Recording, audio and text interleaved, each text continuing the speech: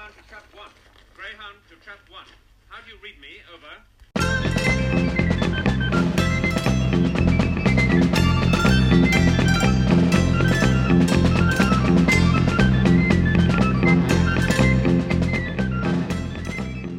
Welcome to Track 1. My name is Mark McManus. Today I'm delighted to be joined by Ruth Long, Kate Coleman and Caitlin Smith, writers of an exciting new Doctor Who spin-off project. Welcome to the podcast. Thank you, Mark. Yeah, great to be here. So if you tell us a little bit about the Untold Adventures and how you came up with the idea.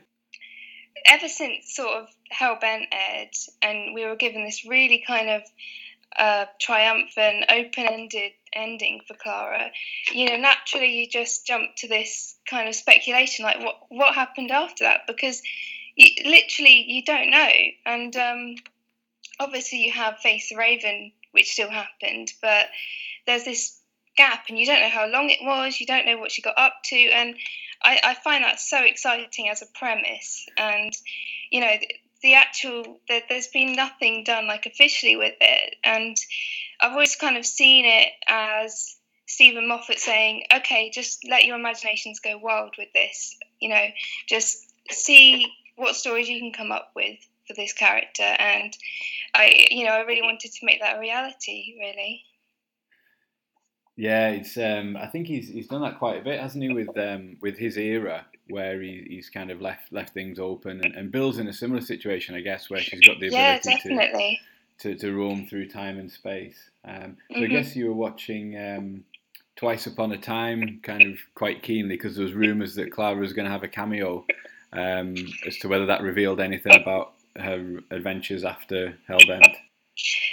Yeah, I mean, I'm kind of glad that they left it quite vague, because you don't know when the whole memory extraction thing happened for her, so it gives us plenty of room to do what we like, really.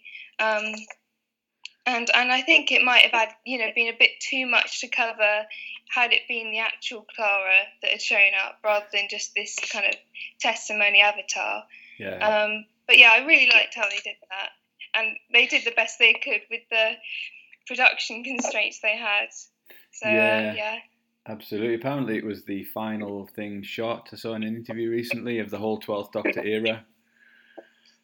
Well, everything of Stephen Moffat's era, actually, is the last scene he ever shot. Yeah. That's it. So it was a nice bookend to it, wasn't it? Because she was such an important part of, especially the latter half of his era. Yeah, and I suppose she was kind of like, there's something quite nice about the fact that she was there for kind of both the big eras for Stephen, both of his Doctors. So, yeah, there's something quite nice about that, really. There's something very exciting about being able to explore her in her own right as well, as a character, not playing against the Doctor, but able to go off under her own steam and have her own adventures and really become the author of her own destiny. That's something that really excites me as a writer, to be part of that. Does it? Yeah, absolutely. It's kind of a thing that Stephen Moffat does a lot with his characters. It's like you get the sense that so many of the people we see are off having adventures of their own. So River Song's always having adventures without the Doctor, Madame Vaster and Jenny, and there's been all these calls for spin-offs, and Big Finish has done some stuff with River, but Clara gets that ending too of she's now off having her own adventures without the Doctor. And yeah, it's just an open book, and we can't help but try and write some of that. Absolutely, and completely wide open because she's got her own TARDIS, so it means nothing is out of bounds for her, does it? She can go literally anywhere, any when.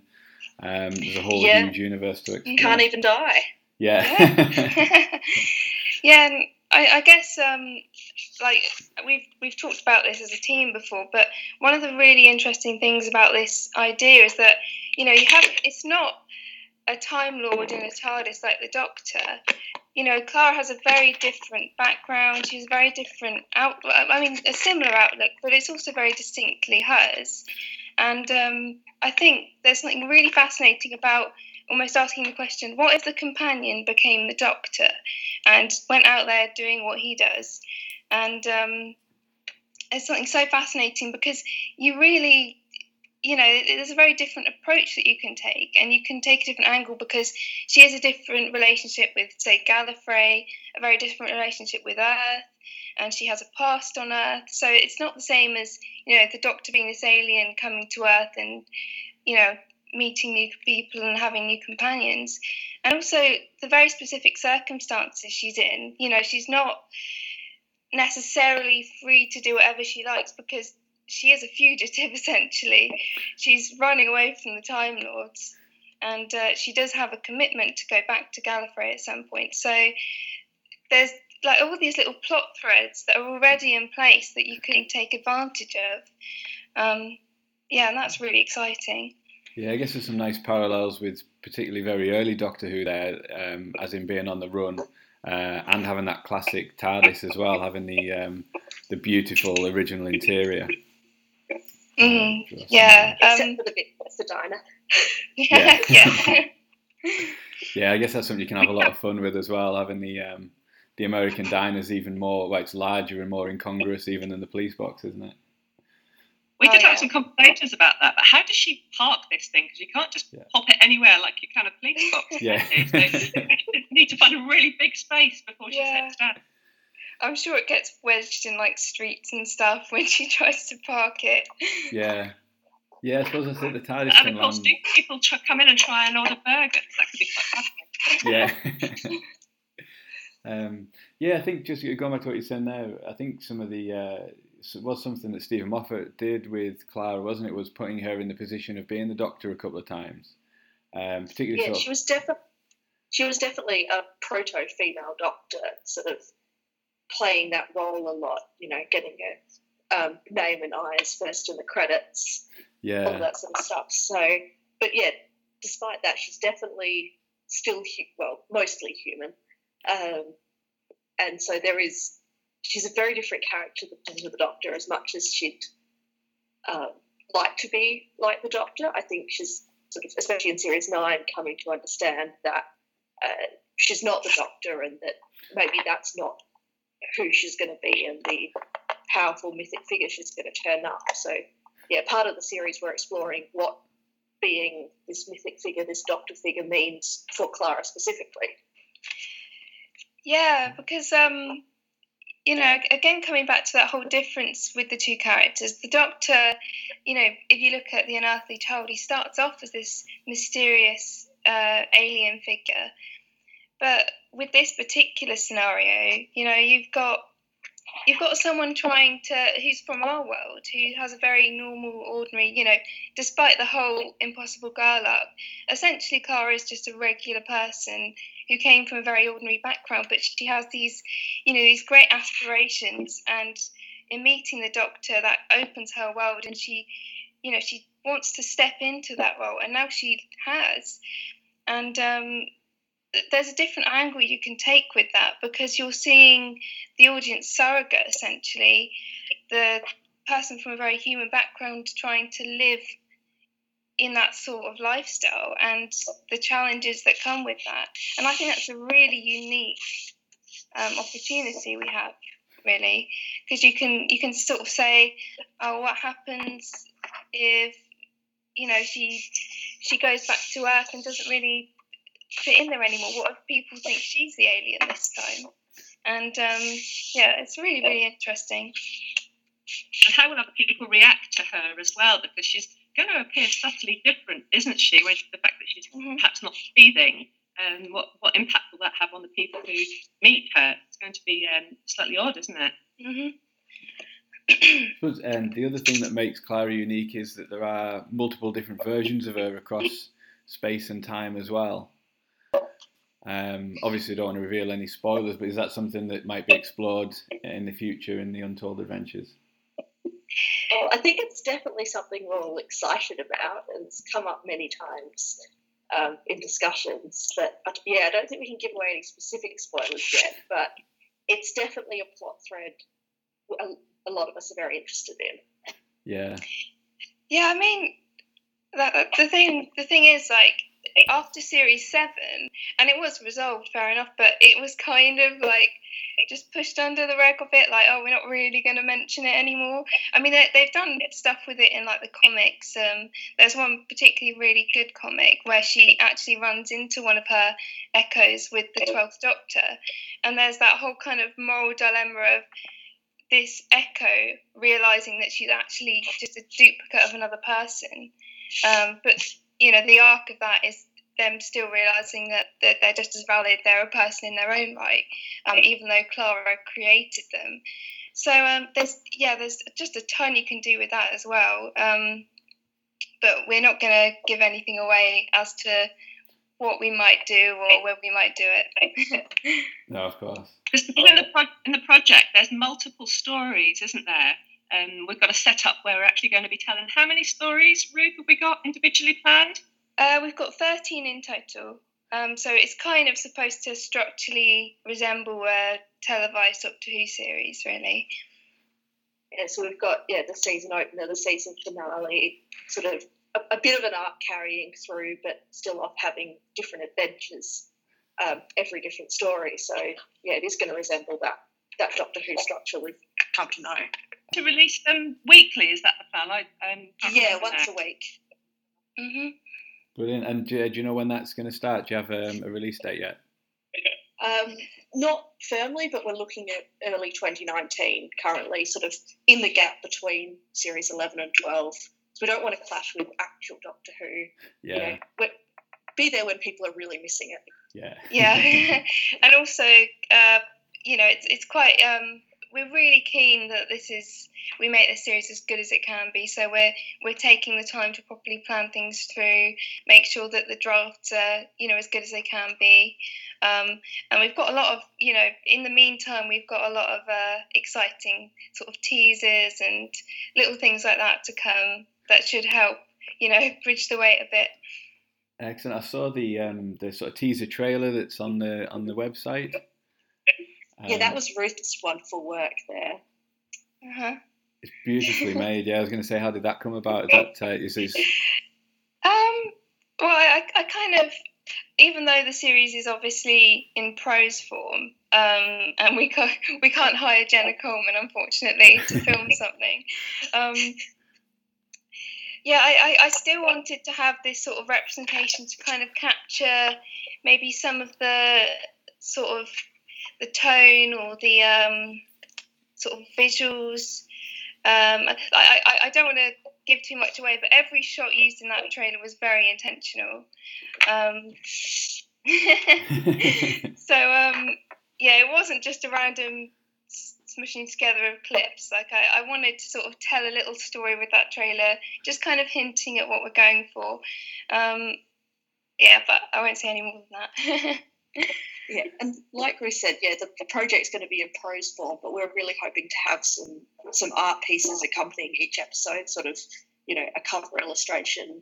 And there are so many talented artists who love drawing Clara that I don't think there'll be a shortage of people wanting to help out. So I'm really excited for, when we can get that starting to happen too.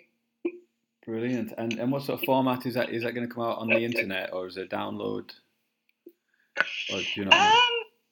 We're still looking into that really at the moment. I think I'm leaning towards like an ebook style thing, but there's a lot of different avenues we could pursue with it. We might host it directly on the website, or possibly do print down the line. But again, we're still sort of figuring out what format will work best, really. So obviously at the end of Heaven Sent, Clara is travelling with a shielder, or me. Can you say, is she going to be sort of a full-time character in it, or a regular, semi-regular character? Certainly in the story I'm writing, me is going to act as the companion role, as the companion would in the show. So I think they've got 13 individual stories, and I think a lot of them do feature me. Not all exclusively, I think. Do have me having her own character arc over the series, so she'll get character development the same as Clara's getting. So Clara's obviously still the main character, but yeah, we've got the original characters who come up in the stories that are all going to get their own little character arcs and character development. So that's a really exciting part of it too. And of course, one of the exciting bits for me would be creating a new monster, creating a villain for my particular story, which was wonderful to start thinking about that. Yeah. It was me as another kind of really unique, interesting character. I like the twist with her about being incredibly long-lived, but not having the kind of the human brain not being able to remember more than kind of one lifetime. It's a tragedy itself, really, isn't it? Yeah. Yeah, so she's obviously got such a different perspective on time travel and life and the universe to what Clara does. Because even though Mee's lived all this time and probably still has some records of it, even if she doesn't have the memories, she's never had the freedom of time travel. She's just gone straight through. Yeah. From Viking time till the very end of the universe, or the ruins of Gallifrey, wherever it was she ended up. So she's got this very different perspective on the universe and on immortality and on, her place in the universe. And then we've been able to find some interesting things playing her and Clara off each other a bit. Yeah, it is a very interesting sort of. They do have very different outlooks, both characters. I mean, they're also mirrors of each other in a weird way, in that they're both of them really were seconds from death when they were given this opportunity to have this TARDIS. In Clara's case, obviously being extracted, and with Mee, it's sort of she was on the very last few minutes of the universe, and then she gets this opportunity to travel with Clara, and as Caitlin was saying, like it's very different to her having to trudge the slow path. It's suddenly being in the fast lane, essentially. But yeah, there's so much you can do with her character, because you have quite a bit of freedom. Although her character does sort of carry the same traits throughout each time we see her, in this case, we really, we don't know what she's done in all of those years, and she probably doesn't know either. And there's something quite interesting about taking her character and sort of saying, where do you go next after living to the end of everything? What do you do next? So yeah, there's going to be a really interesting arc to take with her as well. She had all those volumes of diaries, didn't she, that we saw in The Woman Who Lived? But I guess she doesn't have with her by the time she travels, so I guess a lot of her past is potentially mysterious to her as well.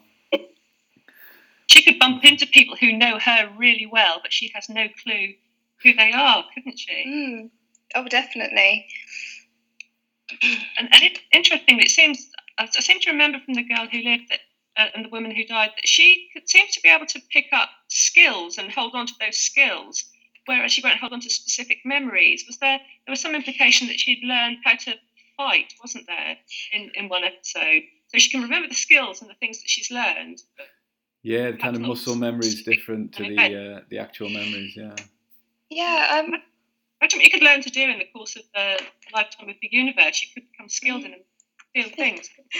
I highly recommend people who are interested in the character to read the book The Legends of Isildur, because it really gets into those sorts of things for her character, because there's different stories set throughout her early life up until about the woman who lived, and they do touch on that, like how she's incredible at fighting, even if she can't remember necessarily learning how to do it, because she's had to live this very rough lifestyle, traveling, encountering various threats, both human and alien, and she's a real kind of survivor character, and that also makes her a bit more morally grey than, say, Clara is or the Doctor is, and that's another interesting thing to explore. I guess it's like the thing in Highlander a little bit as well, of people will notice that she doesn't age, so she'll have needed to keep moving and create new identities over the kind of the centuries that she's lived. to stop arousing suspicion, basically. Yeah, there's a great quote actually. I'm probably going to butcher this because I can't really remember exactly how it went, but it was something like they turn confused to curious to suspicious to murderous. That's how things go for her. If she stays in one place for too long, eventually people think she's some sort of witch or whatever. And it's a very difficult lifestyle for her, and she's constantly having to reinvent herself and choose a new purpose and a new identity for herself. And it sort of feeds into our whole ethos with her name, in that ultimately she is so permanent that she only has herself. And again, that ties really well into what we're doing, because we're like, now she has a companion, she has someone with her. So how will that affect her character and her growth? So Kate has joined me on the podcast previously. But for Ruth and Caitlin, I'm always interested when we get new people on, sort of how you got into Doctor Who in the first place, if you can remember the first story that you saw or kind of anything like that. Well, the very first story I saw was Rose back when it first came out, and my dad sat us down and made us watch Doctor Who. But I think it being on Saturday evening, there were a couple of evenings that we weren't home, and then we just missed a couple and never got back into it. And then would have been 2010, I was really into Merlin at the time and going through and watching everything that Colin Morgan had been in, and so watched Midnight, which is a fantastic standalone episode to watch. And, the Doctor's fantastic. It's still one of my absolute favourite episodes of Doctor Who. And so with that, I was just hooked and went back and watched pretty out of order, a lot of 10 and 9, and then watched it again in order. And then I was caught up, I think, at the start of Series 6. So, yeah, that's sort of, it was a bit muddled at the start, but pretty much from the first one I watched as an adult, I was hooked. I started watching the show around when Series 2 was airing, and I was still quite young then, and I followed it throughout the 10 era, and then I was more of a casual fan, like as most kids that age were. I was that sort of enjoyed following it, but around that time I was sort of a teenager, and I sort of just didn't really it's not that I didn't want to continue with Matt Smith and Stephen Moffat, but it was kind of like, oh, this is a good point to jump off maybe. So I didn't really watch much of the Matt Smith era when it aired until 2013, which is when I watched, just kind of on a whim because I was curious, I watched Asylum of the Daleks.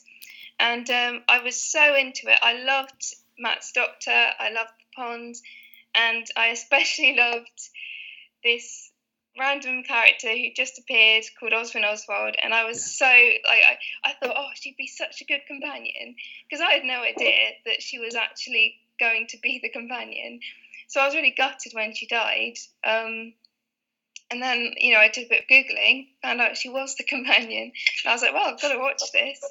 But yeah, I that's how it started really for me. Brilliant. That makes me feel really old, but it's as I said, I love hearing that. I was just thinking that too, Mark. back in 1979, when I first started watching the show as a small child, it was something that the whole family did on Saturdays, wasn't it? But of course, it's changed its slot over the years, but never its appeal. That's it. So no, Kate, you're a fan of Ace, who's the Seventh Doctor's companion. I was, yeah. I was a real fan of Ace, and I even went so far as getting a bomber jacket from a charity shop and plastering it with all the badges I could find, and then walking around. In my head, of course, I was Ace, which was fantastic, but tiny bit geeky. One of the things I thought was interesting, I read a while ago, was if the original run of Doctor Who had continued into a 27th season, one of the things they were strongly considering doing was having the Doctor enroll Ace in the Time Lord Academy to kind of shake things up and stop it being kind of all stuffy and everything like that. That would have been fantastic. It would have been. It kind of makes me think that Ace eventually could have ended up in the same position as Clara, because she would inevitably have got bored, wouldn't she, and wanted to go travelling. She could have stolen a TARDIS as well, and kind of ended up, like Clara, kind of travelling around on her own. Yeah, and also I suppose with the whole sort of almost teacher-student relationship that the Seventh Doctor and Ace had, and she was kind of his apprentice in a way, just as Clara was kind of, titular magician's apprentice. And Ace is definitely kind of really laid the foundation for modern companions. She's one of my favourites as well, definitely. Yeah, the first one really to have kind of any sign of much of a family or a home life, really, isn't she? And a background. She's very much like a prototype, like you say, for the modern ones. Mm-hmm. Kate, you've recently written for Clara with your 12th Doctor and Clara story for Time Shadows Second Nature, the charity short story anthology. I have, and I got my hard copy in the post this morning, which was terribly exciting. Me too. It's great, isn't it? Yeah. I saw on Twitter you've got yours too. It's fantastic because your story's in that book too, isn't it? So yeah, it's really exciting. I've got a 6th Doctor story in there. Yeah, it's such a nice quality book, isn't it? It's I'm not sure quite what I was expecting, but it's it's really exciting. It's the first story I've had published as well, so I know, it's just great, isn't it? I've had a place on Bookshelf already next to my Funko Pop of Clara Oswald. Yeah. My first published story, so I'm happy. Oh, fantastic. I was going to say, your story, Divergence, absolutely one of the highlights of the collection, and it's a really good collection of stories there. So did that kind of give you a taste for writing for Clara? Yeah, it did. I've written quite a lot of fan fiction for Clara and the 12th Doctor. So I've sort of explored her characters in sort of multiple ways, and I'm looking forward to exploring it again. I'm actually writing a story now to submit to a Sarah Jane Smith anthology that I discovered, Sarah Jane Smith Roving Reporter, which Pencil Tip Publishing are looking at producing. So I'm really interested in writing for all these female characters and discovering where their arcs can take them. So it's certainly something I'm enjoying exploring. That's brilliant. So I'll put links in the show notes to the website and where we can find you all on Twitter. Okay, so I'm Kate Coleman, and my Twitter name is at Kate, KateCol17. I'm on Twitter, Katie Smith 1870, although I tend to be far more active in talking about Doctor Who on Tumblr, where I'm a bossy control freak, tumblr.com. So that's where I post most of my Doctor Who content and writings and obsessing about Clara Oswald. Yeah, I'm very similar to Kate. I'm mostly active on Tumblr when it comes to Doctor Who things. So I'm known on there as the Lazy Cat Bakes Soup Plays. The Lazy Cat being my my writing alias. If you do want to talk to me on Twitter, though, I'm at Undiscovered Adventure, which is at Undiscovered ADV, so add, because I couldn't fit the whole thing in. That's great. Well, thank you very much for joining me today. It's been an absolute pleasure speaking to you. I'm really excited for the Untold Adventures, and hopefully we can get you all back on when the series is about to be released in 2019. Yes, then we'll be able to tell you a little bit more about what's actually happening. Yeah, like I said, we've got a whole sort of plan ahead, so there'll be lots of things to sort of tease you. In the meantime, in the coming months, we've got something nice to share with you when the website launches as well. That's going to be quite exciting.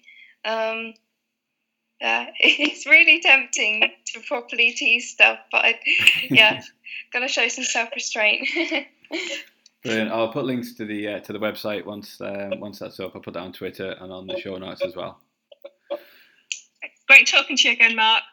That's great. Yeah, it's lovely to talk to you. Yeah, it's been brilliant. You too. Thanks very much, and we'll speak to you again soon. Bye now. Thanks for listening. Join me next week when Jason McLaughlin will be back on the podcast to discuss the new partially animated version of Shada. Thanks. Bye.